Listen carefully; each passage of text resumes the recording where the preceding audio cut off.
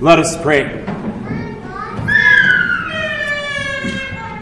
Almighty and everlasting God, who has sent thy Son, our Savior, Jesus Christ, to take upon him our flesh, and to suffer death upon the cross, that all mankind should follow the example of his great humility, mercifully grant that we may both follow the example of his patience, and also be made partakers of his resurrection, through the same Jesus Christ, thy Son, our Lord, who liveth and reigneth with thee in the Holy Ghost, ever one God, world without end.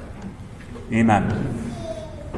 A portion of God's Word, which we consider this Palm Sunday, the Holy Spirit caused the prophet Zechariah to write for our comfort and our learning. We place a special, well, I'll read to you the text again. Rejoice greatly, O daughter of Zion. Sing, O daughter of Jerusalem. Behold, your king is coming to you. He is righteous and having salvation, lowly and riding on a donkey, a colt, the foal of a donkey. I will cut off the chariot from Ephraim and the horse from Jerusalem. The battle bow shall be cut off. He shall speak peace to the nations. His dominion shall be from sea to sea, and from the river to the ends of the earth. As for you also, because of the blood of your covenant, I will set your prisoners free from the waterless pit. Return to the stronghold, you prisoners of hope. Even today I declare that I will restore double to you. These are your words, Holy Father. Sanctify us by the truth. Your word is truth. Amen. Our ancient Christian fathers gave names to all of the days of the week before Easter, so that we might all better take into our hearts who our Savior is, and might more diligently claim him as our own, and follow the example of his great humility. Because we see him this week in the form of a slave, though he was in the form of God. He is God, and has the form or appearance of God, but he hides his appearance as God, and shows the appearance only of his humanity and his humility. Yesterday, John tells us that Jesus visited the house of Mary and Martha in Bethany, whose brother Lazarus Jesus had raised from the dead. And there Martha took a pound of expensive perfume and poured it on the feet of Jesus, all of it, and wiped his feet with her hair, and the fragrance of it filled the house. Can you imagine what beautiful conversation Jesus had with Lazarus, who was once dead, as he was about to face the death that Lazarus had already faced and overcome by Jesus' word. Therefore, the ancients gave Jesus the name of lovely guest, so that we might welcome into our hearts this guest who raises the dead and goes to die for us. And we might pour on him all of our tears and fears by faith, which is a sweet and fragrant aroma to Jesus, and fill our hearts with love for him who loved us and loves us still. Today, as we will soon delve into more deeply, Jesus is named the humble King, who draws near to the brokenhearted and saves such as are crushed in spirit. On Monday, the Pharisees brought to Jesus a woman caught in adultery, whom the law of Moses said they ought to stone. But Jesus tells them, "Let him who is without sin cast the first stone." And they all dropped their stones and left, oldest to youngest, until Jesus was all alone with the terrified woman. And Jesus asked her, "Has no one condemned you?" And she said, "No one, Lord." And Jesus said to her, "Neither do I condemn you. Go and sin no more." And so Jesus gains the name Merciful Judge, because when the world and the law accuse of sin, Jesus takes our side, because he has come to bear the sin of the world. On Tuesday, Jesus' disciples admire the temple and all of its stones. And Jesus tells them that the day will come when not one stone is left upon another, just as he had wept over Jerusalem, longing for them to know the day of his visitation. And that day the disciples also saw that the fig tree Jesus had cursed the day before was on Tuesday entirely withered. And so Jesus has the name of wise prophet, because he knows what is coming on all unbelief and fruitlessness of men, and warns us all to repent, and yet cheerful he to suffering goes, that he his foes from thence might free.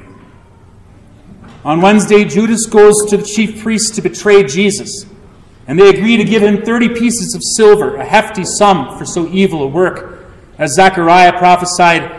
So they weighed out for my wages 30 pieces of silver, that princely price they set on me.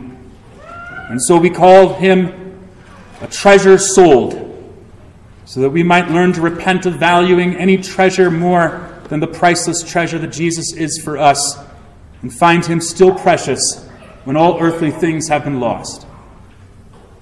On Thursday, Jesus gives to his church his holy supper, the body he would give to die and the blood he would shed to pay for our great debt of sin. And so we call him the bread of life, because our souls feed on him when we hunger and thirst for righteousness we need to live. On Friday, Jesus endured the pain and wrath and sorrow of the cross in our place. And so we call him the slaughtered lamb, because he is the true Passover lamb whose blood marks our conscience so that the angel of death must pass by. On Saturday, we call him a grain of wheat, according to his own words. The hour has come that the Son of Man should be glorified. Most assuredly, I say to you, unless a grain of wheat falls into the ground and dies, it remains alone. But if it dies, it produces much fruit. He who loves his life will lose it, and he who hates his life in this world will keep it for eternal life. So Jesus lies in the ground on Saturday, a grain of wheat ready to sprout into life, and thereby teaches us not to fear losing our own lives.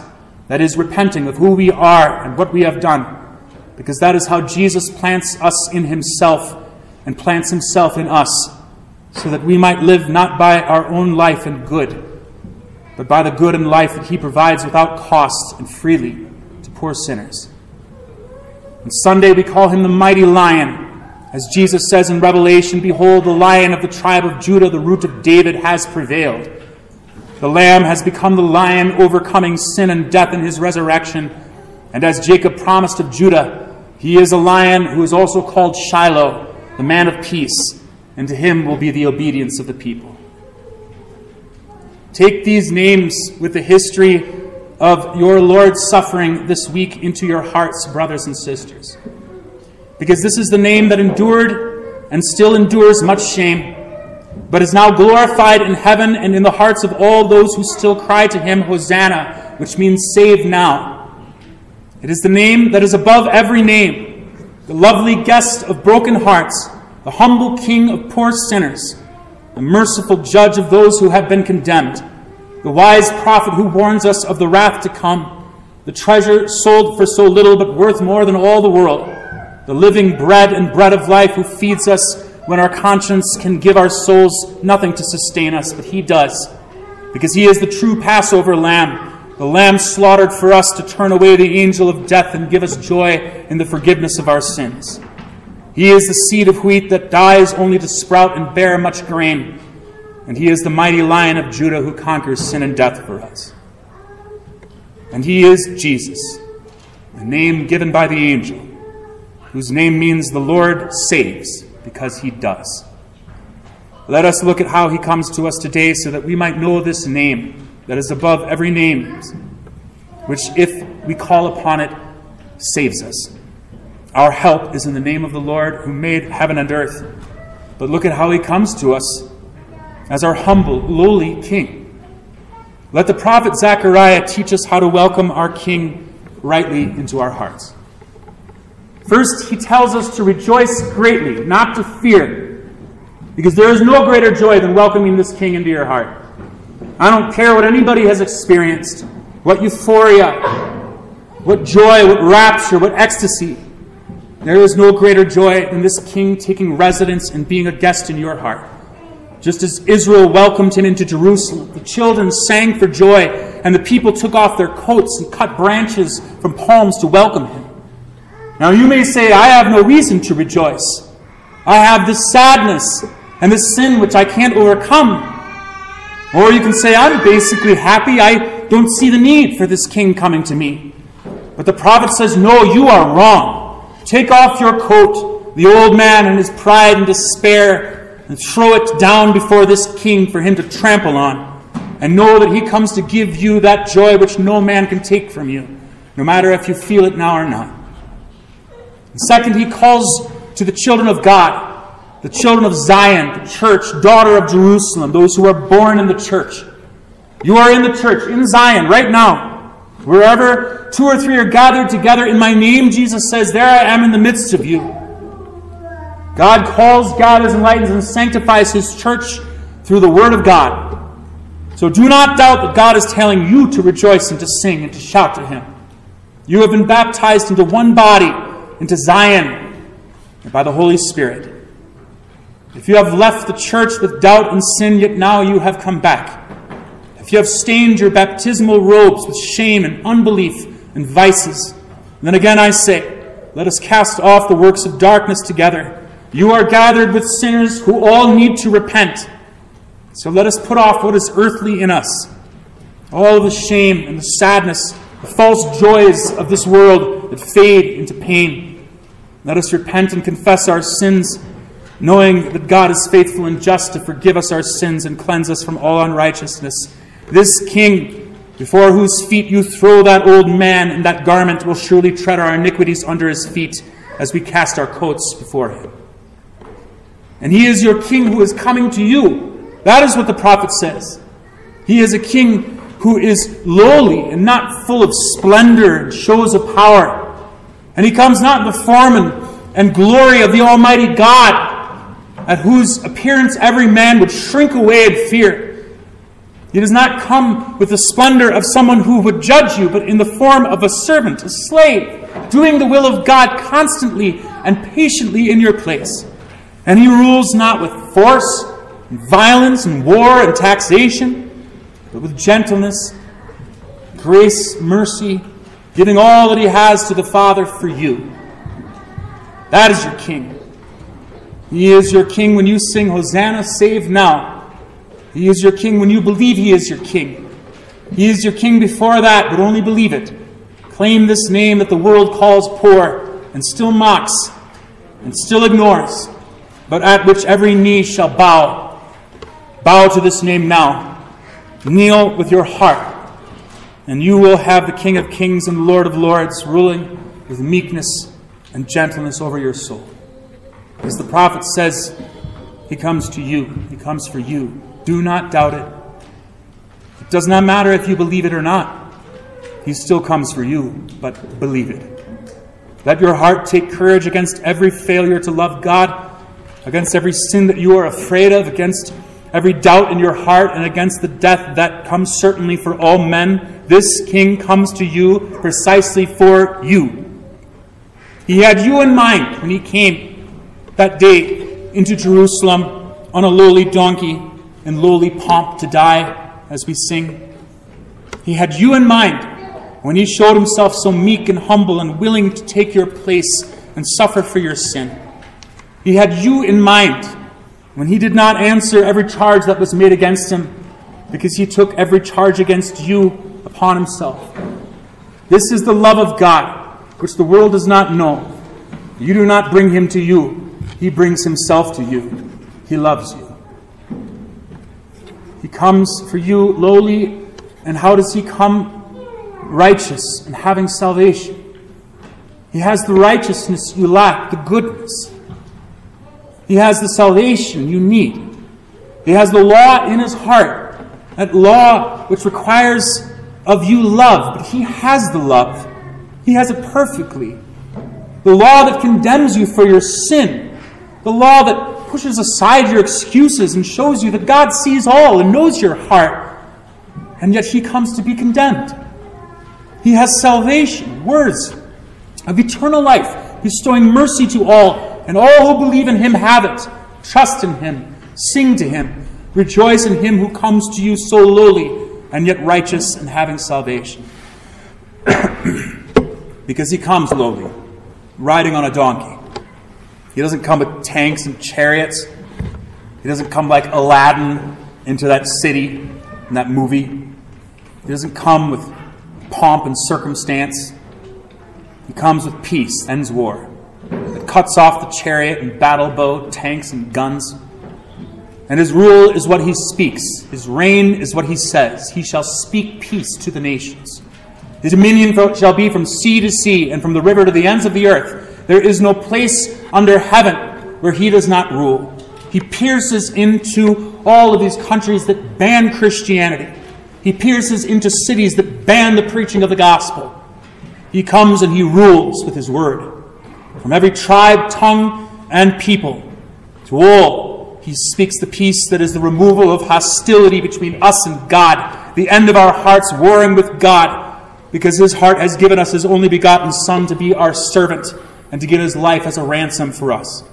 As Zechariah says, because of the blood of your covenant, I will set your prisoners free from the waterless pit. He comes to shed his blood. He comes to give his life. He does not love his life on this earth, but he gives it up for you, so he finds your life.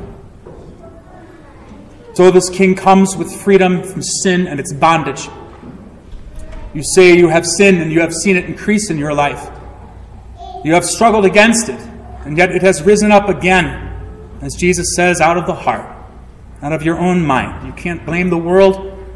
You can't blame the situation around you. You have only yourself to blame for the bonds of your sins. You have only yourself to rue for your choices and your decisions and the sin that keeps you in a waterless pit. But what does he say? I will give you double. As Paul says, where sin increased, grace abounded all the more. So this king comes to face the bondage of your sin, to be bound for you to the cross, and to win for you by his blood freedom from the waterless pit, to set the prisoner free by saying, I forgive you your sins. There is nothing to bind you to despair. There is nothing to bind you to unbelief. There is nothing to bind you to doubt about God. There is nothing to bind you to fear of the grave. Because he comes with a drink for a thirst for something more than water. He gives what slakes our souls and not merely our throats, and it is the blood that he shed. It washes us clean and fills our hearts with the knowledge of God's wrath being all turned away and death being overcome and conquered, and all of his children being gathered together to sing this simple song of praise. Save us. Save now. Hosanna. All of his heart is turned to help you, to comfort you, and to teach you to bless this holy king and sing to him with joy. Return to the stronghold. Return to this fortress, our king. In the Old Testament, there were cities which, if you committed a crime, manslaughter or something, then the family had the right to kill you. It was kind of like vigilante justice, but not really, because the family has authority, right? But there were cities set apart where if you fled to them, no one was allowed to go in there to get you. The family could not enter to take vengeance, because in that city you were safe. And the moment you stepped out, then those hunters of your blood, those avengers, would be there to get you. But as long as you were in that city, you were safe, and you would not pay for your crime. So Jesus is our stronghold, our free city, to which we flee for refuge, and we hide in his wounds, and wash our robes, and make them white again in his blood. And we will no longer be prisoners of sins that have held us in bondage in the past, but we will be his prisoners, prisoners of hope, slaves of Christ, bound to him by faith, trusting in him to give us all we need, all he rode into Jerusalem to accomplish for us, for me, for you, for sinners. What a wonderful week. Begins with this joy and these children singing. I think it's wonderful. The Pharisees went after the kids, said they're singing Hosanna to the Son of David. Jesus said, they told Jesus to make them be quiet. And Jesus said, if they were quiet, then these stones would cry out. To hear children singing. What a beautiful, beautiful thing. Let us all be children this week. Let us have that simplicity and humility which Jesus showed us from the beginning to the end of his life, from the manger to the cross to the grave. But let us begin it with joy. Let us take courage to follow the example of Christ's great humility. Go where Jesus goes, and you will feel sorrow. You will have to face your sin and the knowledge of it. You will have to face pain, but your sorrow will be turned into joy. No other work you have to do this week or your entire life is as precious and needful for you and helpful to you as the work Jesus rides into Jerusalem to do for you. So let us put off the old man with his selfish obsession with all things himself, with his prideful opinion that what he does is worth more than what this humble king has done for us. Let us put off his sinful bad habits and hard heart and repent and throw our coats beneath the feet of Jesus. Let us throw palms of victory beneath him, because he has surely won for us a kingdom that will have no end. And let our prayers be our palms, prayers that say, Amen, it shall be so. Yes, yes, it shall be so. God will do this. He will win for us.